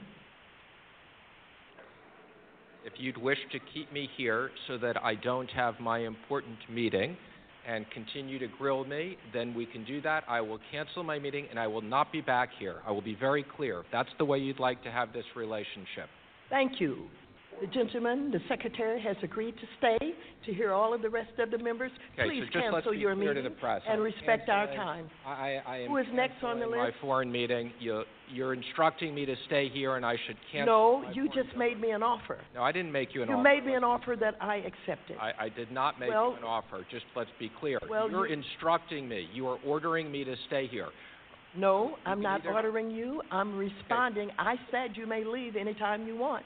And you said, okay, if that's what you want to do, I'll cancel my appointment and I'll stay here. So I'm responding to your request. If that's what you want to do. That's not what I want to do. I told you. What would you like to do? What I've told you is I thought it was respectful that you'd let me leave at 5:15. You are free to leave anytime you want.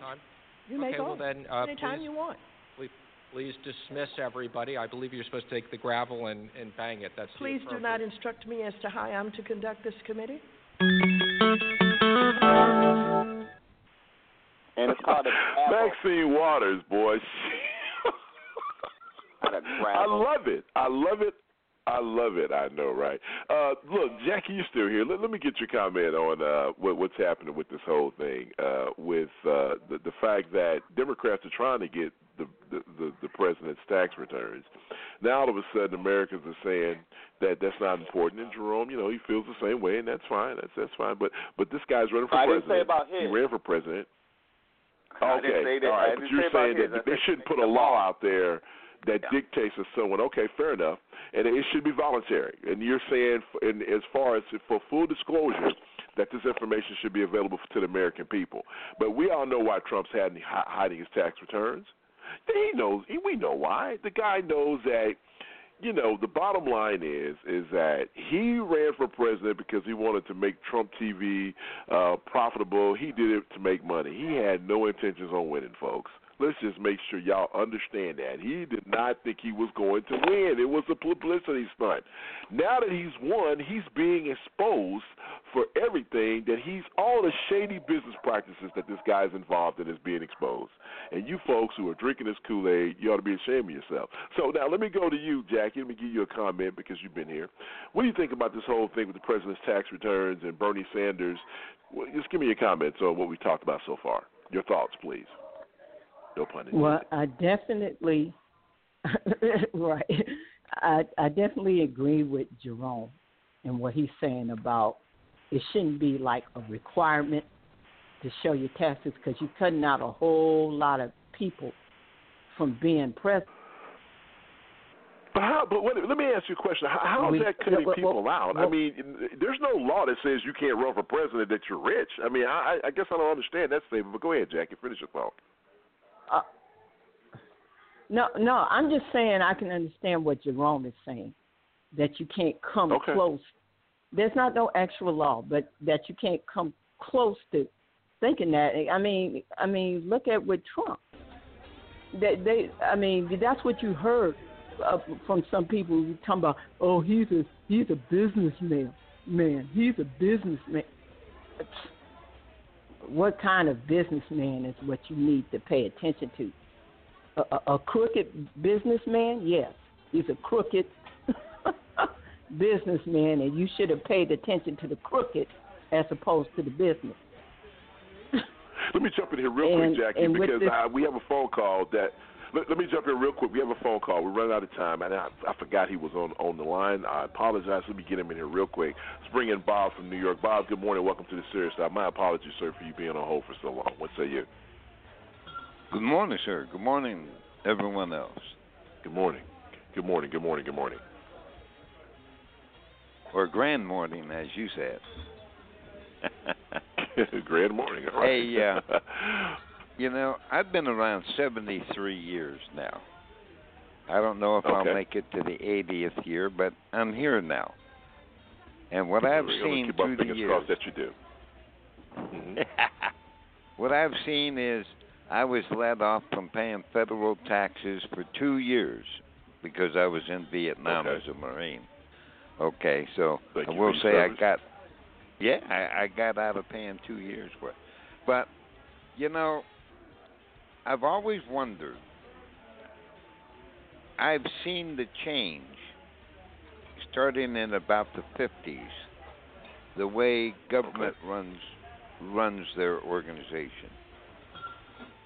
And now a real businessman is the president, a real one is the president. Okay. And it actually put a cap on the United States changing to a business. It has been a business for years. But they're running the government as a business. So since they're running government as a business, then I'd say keep it business and have the IRS start billing people. I mean, if they're a business, why are they having us tell them what we owe them?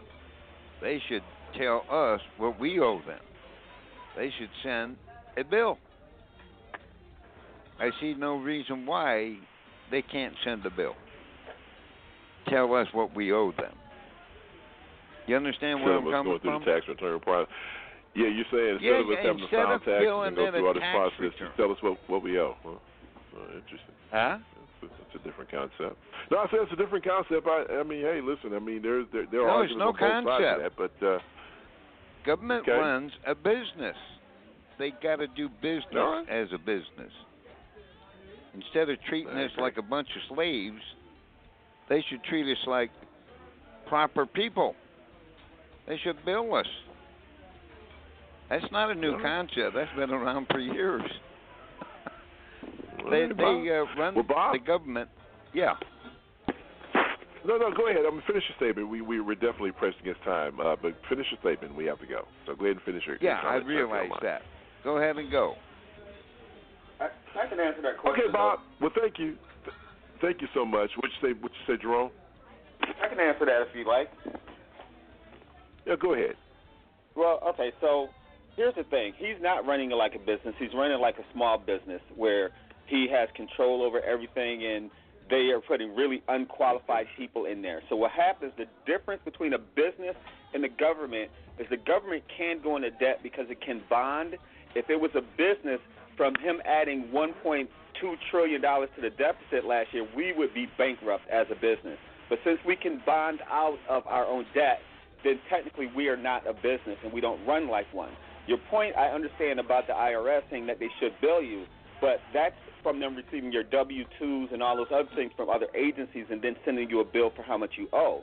But in this country, it would be more like slavery if they actually sent you a bill. It's like saying, I'm going to send you a bill for living, where everything's not taxable. So if you make money as a waitress, for example, and you make under $10,000, the government should not be sending you a bill to say pay X amount of dollars in taxes, because your freedom in this country is your ability to barter and trade services. It is not to pay taxes.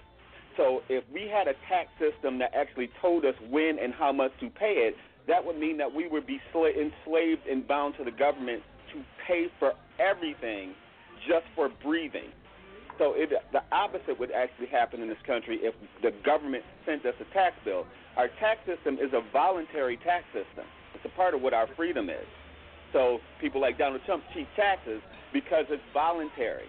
And they don't check you unless you go through an audit, if something looks irregular. But it still is a voluntary tax system. So you can opt out of even paying taxes if you knew what laws to cite. I'm not telling anybody to do that. They go to jail. But you can cite some things, and there are people who don't pay taxes. So it is a voluntary system. If they sent the bill, that would be a little bit different.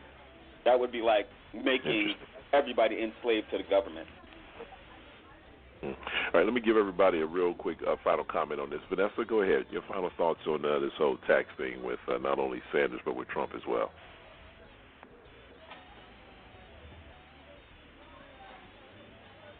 Thank you, Vanessa. All right, Johnny D, your final thoughts dealing with this whole thing. Oh, okay. Let me just say happy Sunday, everybody. I'm going to walk into church. Have a good Sunday. Have a good week. All right. Have a good week. God bless you and pray for us. We need it. All right. Johnny D, your final thoughts on this. I really don't have any, but I will say that between Miss Vanessa's comment and Miss Jackie's comment about the business handling of Trump, I have gotten a good laugh this morning. So I have no comment on I really don't. Definitely. Yep.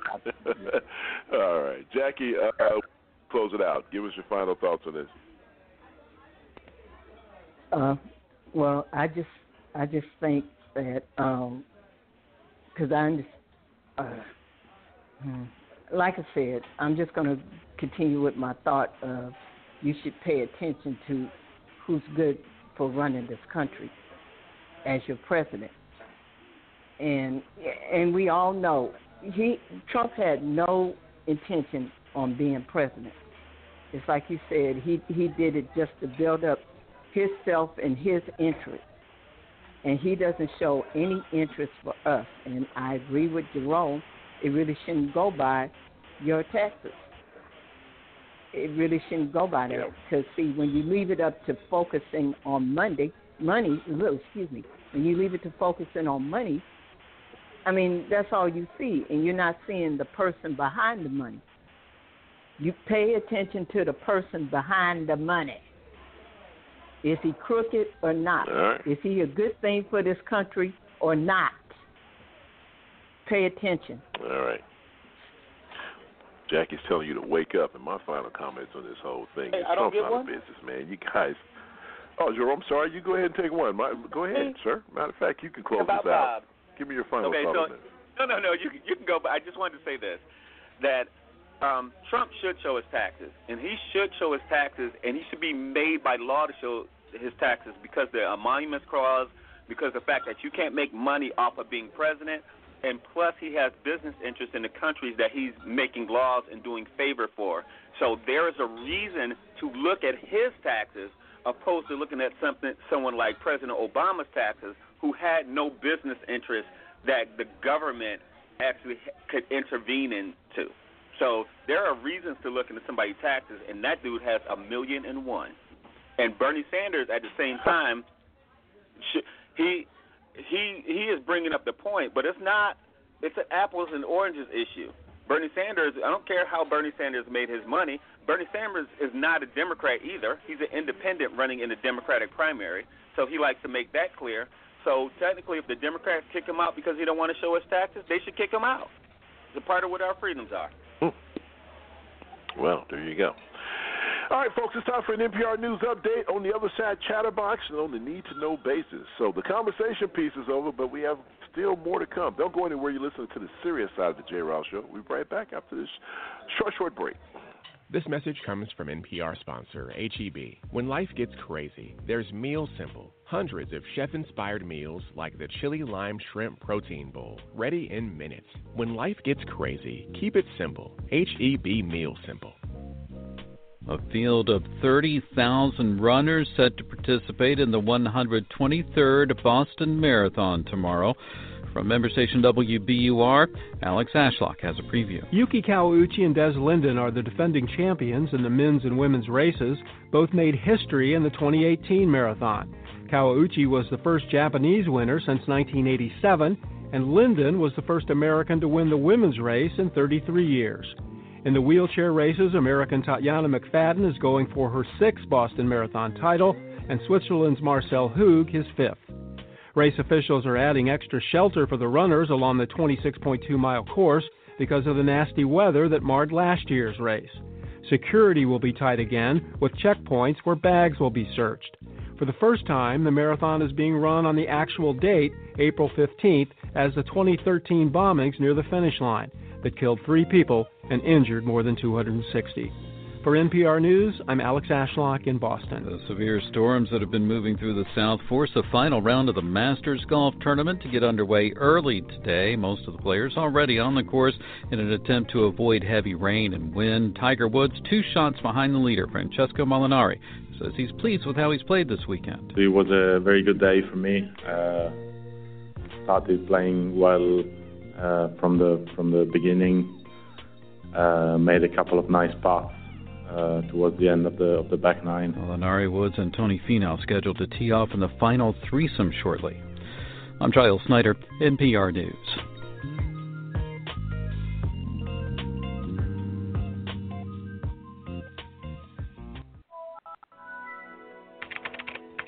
All right, welcome back in. It's time for Chatterbox. Final thoughts from the world-famous chat room and from our social media sites that we monitor. And Mr. Elias, usually, now this is a first, because usually when Mr. Elias is not here, I don't do it because there's a lot going on during the broadcasting of the show. However, I was able to get it done this morning. So let me read some comments. First from the chat room, Kavina Man says, Omar has a target on her back, so anything she says would trigger the white supremacist. Voba Wright, Mr. Elias is not here to fight with you, Voba Wright, so neither am I. But he said in every country around the world, the punishment for a spy can be the firing squad, okay? Easy Rider, worry about fixing our roads and bridges, manufacturing the stuff that is important, not tax returns. Okay, all right.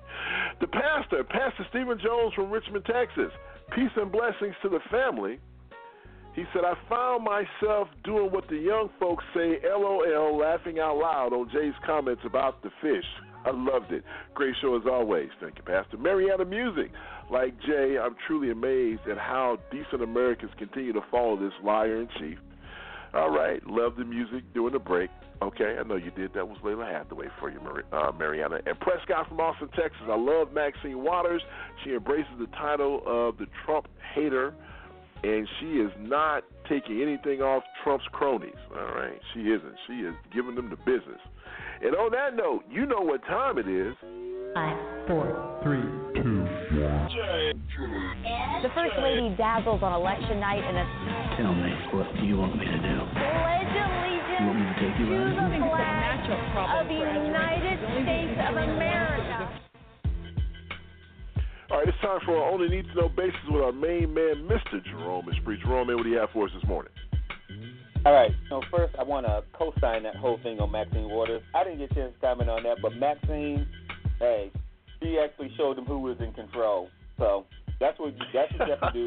Take ownership when you were in control, and Maxine did that. Love it. Now, NASA obviously spotted massive jets of high-energy particles spewing from spreading 1,000 light years into space from the first black hole scientists ever directly imaged. And the woman who created the algorithm to collect the data from the telescope was 29-year-old Dr. Katie Bowman. And she actually wrote the algorithm to photograph something that's 55 million light years away. That's how far that black hole is from us. 55 million light years away. Now, I've heard this on the news, and I actually want to correct them on the news, so I'll say it on this show. You know, a black hole does capture light, but it is not the absence of light. Black is all of the colors together creates black. every color comes from black. It's not the other way around. So black is not the absence of light. So when you see a black hole, it's because all light spectrums are condensed in one spot, which makes the color black. Well, and black is not a color. So there you have it. Roll with that any way you want to and send your comments to Jay. I'll still answer them. Because I can. A new study reveals that there's a 32% drop in the number of on-duty police deaths since 1970. So the number of U.S. police officers killed by gunmen has been more than cut in half, down 52% in 2018 compared to 112 in 1970 at the peak of 145 is what it was in 1975. That's according to a new study. So police are actually safer now than they were in the 70s. And they're still shooting people like they don't have no daggone sense. Saying that they were scared. And by the way, I didn't do this story about the deputy sheriff who turned his son in for the black church bombings in Louisiana. And I have family who was in one of those churches, by the way, and maybe two, because that town I have family. I was there not a year and a half ago. But, not just because it's personal to me, but it's interesting to me that somebody can just bomb black churches and they still have to decide if it was race was a factor. If a black person bombed 4 white churches, would we be asking the same question? Just want to put that out there. No. All right. Yeah. So Good point. 1/4 of Americans say that men should work while women stay at home and care for family. Now, Republicans, Southerners, and the undereducated most likely felt that way. That's according to a new survey that was put out. Now, the issue, they said, split across partisan lines, but I don't think so, because 30% of Republicans prefer women staying at home compared to 19% of Democrats. I don't think that's split. I think that Republicans prefer women at home. Yeah, that's not a split. Okay. No comment. Give me half of that sandwich, and you give them a piece of it, you're like, that's not half. It's like, I put in half on this, man. I wanted to put that out. All right. I love it. Now, Alexa is listening to your conversation. Now, according to Amazon, clips are analyzed by Amazon workers, including most intimate moments. As many as 1,000 clips are reviewed by staff per shift in Boston, India, and Romania. That's where they're listening to their stuff. So in a report, staff members have said that the recordings can cause distress. It can be distressing. Listen to people complain and stuff all day, and whatever problems they're having in their house, they're like, this is like listening to a soap opera, and it's making their workers nervous. I'm just joking. I'm making light of that, but turn your Alexas off, unplug those things. You shouldn't have one. I was going to buy one too, but I don't think I am now after hearing all this. Not with the recording and everything, because at some point they can get subpoenaed for somebody's Alexa. So if you're voluntarily having to screw around in your house, hey, it's free game.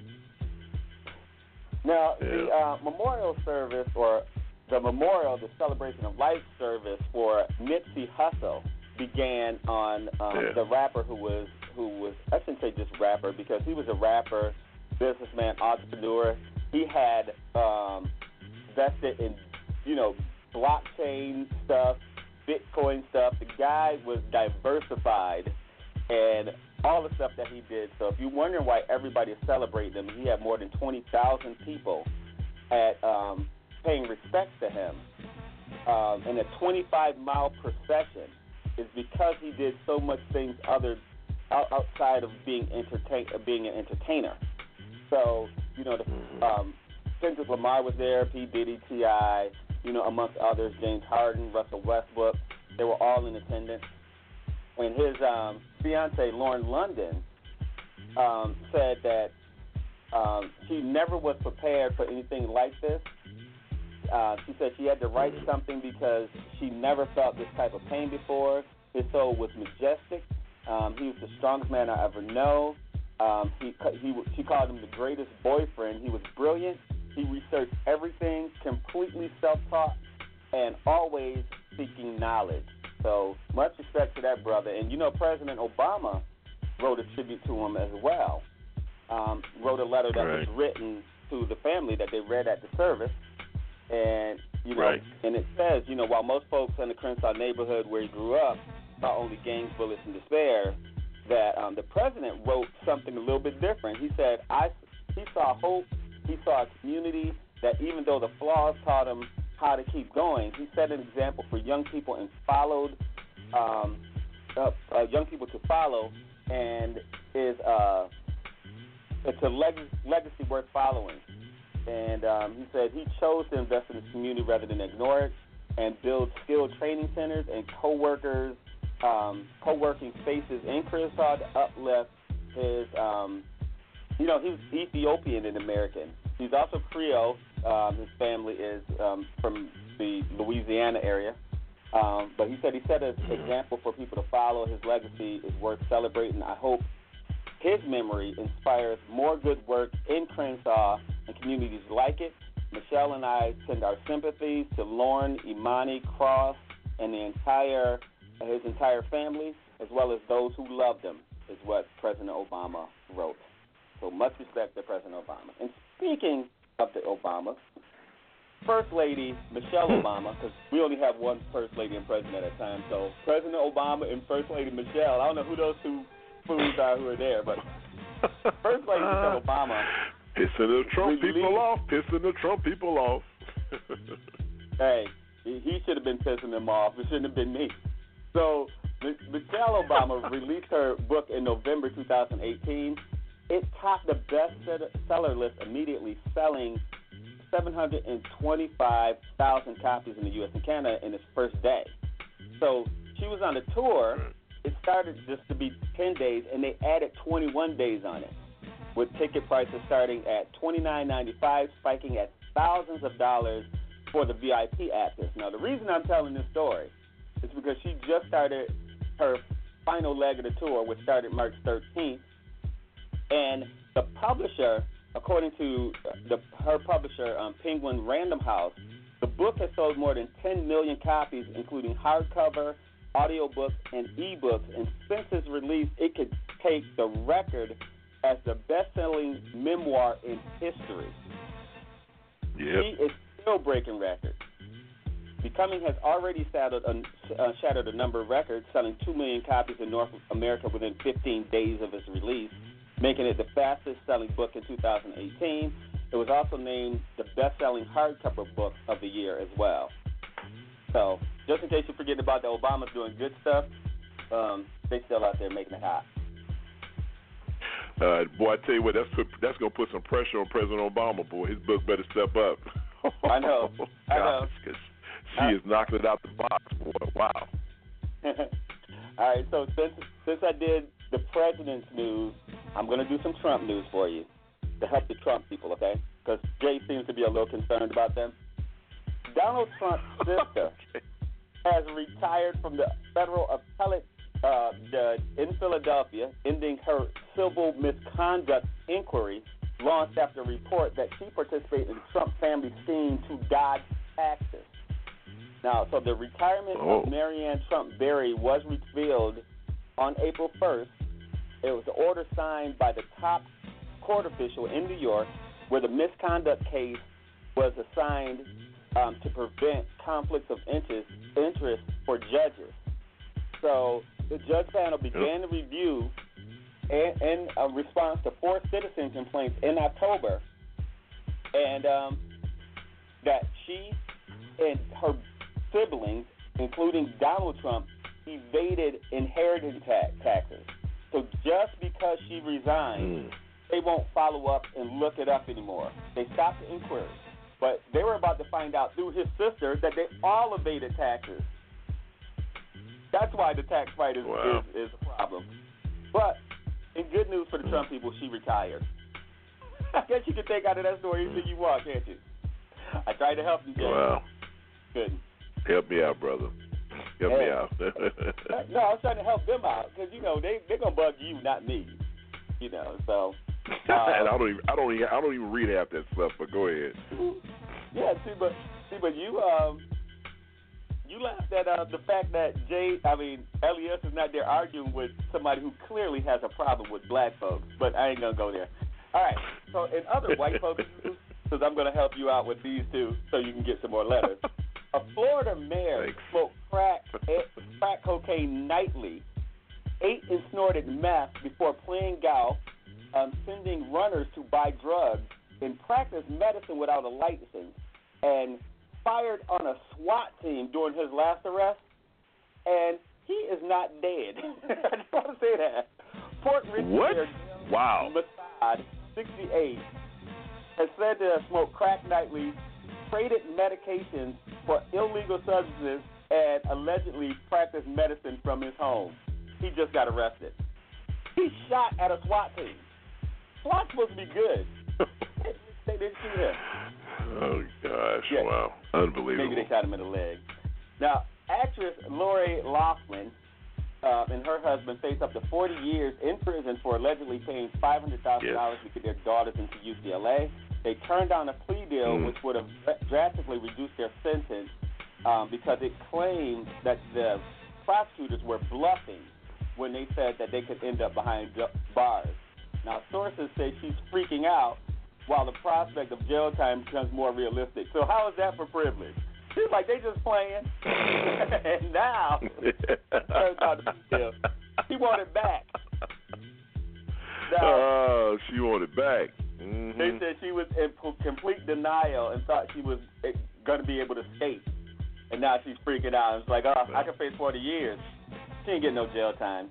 Her privilege is going to kick in. Oh, by the way, her privilege didn't kick in because Hallmark did cut her out of the show that she was on. So, sorry to hear that. She's been fired from that. Her kids, all the money she spent. And what are they? They are internet YouTube people. So, paid all that money for them to become what average Americans become. Wow, that was a real great investment, chick.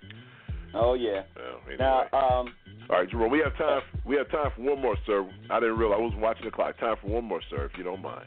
Okay, really quick, in honor of LES, he can listen to this in the archives. Marijuana is used in the workforce hits a 14-year high thanks to the expanding legalization, as 4.4% of U.S. workers test positive for weed in 2018. Okay, that's all I have. You want to do one more, man? That was kind of quick. Give us one more, Jerome, if you don't mind. Okay. So here's there's a bear serving a life jail sentence. I didn't know they did this. A bear? A bear, a black bear.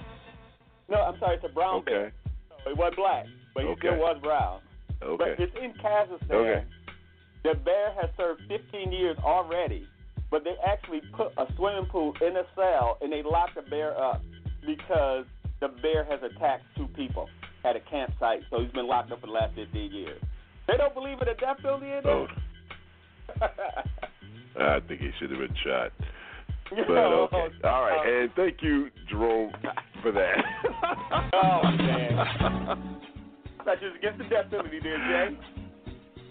For the Bears, but you're not, right? I didn't know you were right. You anti-bear? Stop it. I'm anti-something. All right, you're not going to get me in trouble with Peter, folks. All right, it is time for final thoughts. Johnny D, man, final thoughts, sir. Jay, you already in trouble when you said shoot the bear, but we're going to let that one go, definitely. You had to bring it back up. Definitely want to wish everyone a happy Palm Sunday, like I said, going into Holy Week, and a blessed Easter. Just, again, remember the resurrection, and again, thank you for the opportunity to do what we do every Sunday, and you all invite me into your homes, and Jay, you invite me into the broadcast. Thank you. I can't say enough. Oh, come on, man. Listen, I can say enough for you. Thank you. Jerome, final thoughts. Mr. Elias says to tell you thank you, so apparently he's listening. Good looking. Jerome. Hey, I want to kind of reiterate what Johnny said. You know, to my co-workers on the serious side, I just want to say much respect to everyone. And, you know, our listeners, Mariana, much respect. I would call out some other people, but I don't have no nice things to say about them. LES knows who I'm talking about. So I just want to say everybody have a good week, and we'll be back with some more thoughts later on. All right. I can't be nice to everybody. Some people aren't nice when they call me. That's Jay's job to be nice. Man. Yeah, I guess you're right. All right. Well, my final thoughts are simple. I just want to say thank you. Thank you to my fam here. Thank you to all the people who are listening, whether you're in or out. We appreciate you. We appreciate all that you do. You know, whether we agree with your comments or not, the bottom line is this is America, so you can make whatever stupid comments you feel you need to make, and if we don't agree with them, we're going to call them out. And that's what this show is all about. So we appreciate all the listeners. We appreciate everybody who take time on Sundays to spend a portion of their Sunday with us. And on that note, you know what, let's let Johnny D do it this time. Johnny D, if it's Sunday and we're talking serious stuff, what time is it, my friend? It's time for the serious side of the J. Riles Show. Look at that boy, the educator rapper in the house. I appreciate you. So, from Vanessa Mae Belly, from the Machiavelli, from Jerome Esprit, from Mr. Johnny D, and all the people who listen, God bless you all. I'm J. Riles saying have a great work week. And remember, if it's Sunday and we're talking serious stuff, it is the serious side. We'll see you next week. Have a great work week, folks. God bless.